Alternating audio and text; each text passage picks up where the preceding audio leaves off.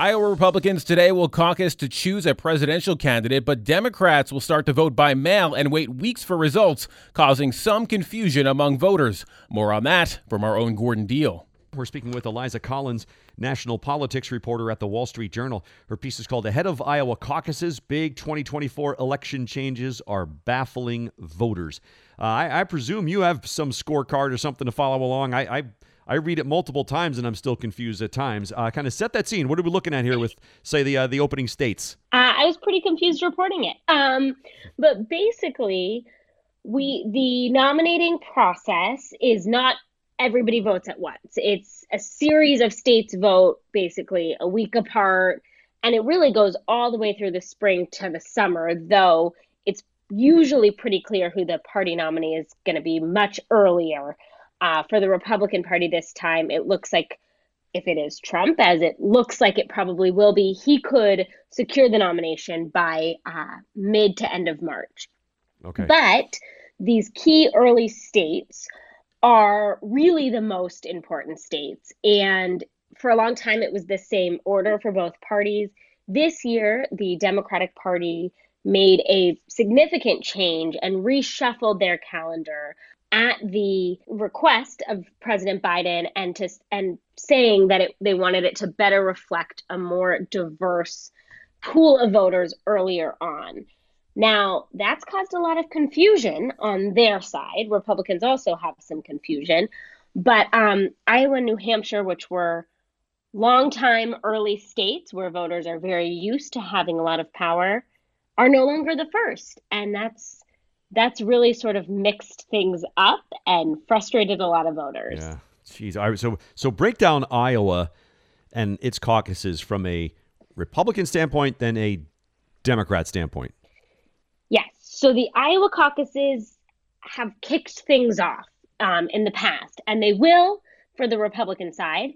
On Monday, Republicans will show up and caucus, which is basically more of like a neighborhood gathering where they vote in person, and then each caucus site reports the results and ultimately decides who wins the state of Iowa. Democrats have previously done that, but now with this new calendar, Iowa is no longer first in terms of tallying for the Democratic nomination, but they will in fact start voting.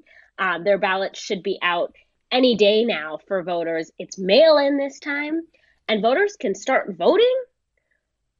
They just won't be tallied until March. So they'll vote, it'll be sealed up, and then in March, they'll say, well, the state of Iowa went for what is likely probably President Biden. But we won't know for a while. We're speaking with Eliza Collins, national politics reporter at the Wall Street Journal. Her story's called Ahead of Iowa Caucuses, Big 2024 Election Changes Are Baffling Voters.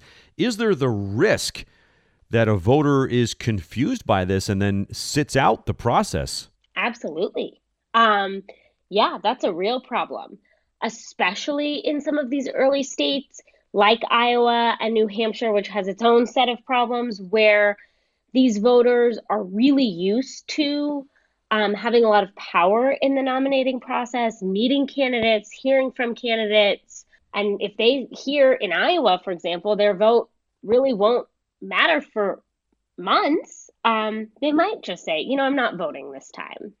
All right. So these changes were made for what reason? I guess one argument is it improves election security. The other argument is, I guess, some of this stuff could undermine the process. Yeah, so they were made for two different reasons on different sides. The Democratic side really just reshuffled the calendar, saying they wanted a more diverse set of voters to be able to go first. So South Carolina is now first in the Democratic process. By the way, South Carolina is the state that Joe Biden owes big time for becoming the Democratic nominee. That can't be ignored. So they reshuffled their calendar, and Iowa and New Hampshire were basically collateral damage. They are rural states. They're smaller. They're whiter. And the Democratic Party said, you're still important, but you're not the Democratic base, so you're going to go a little bit later. Eliza Collins of the Wall Street Journal sorting things out with our own Gordon Deal.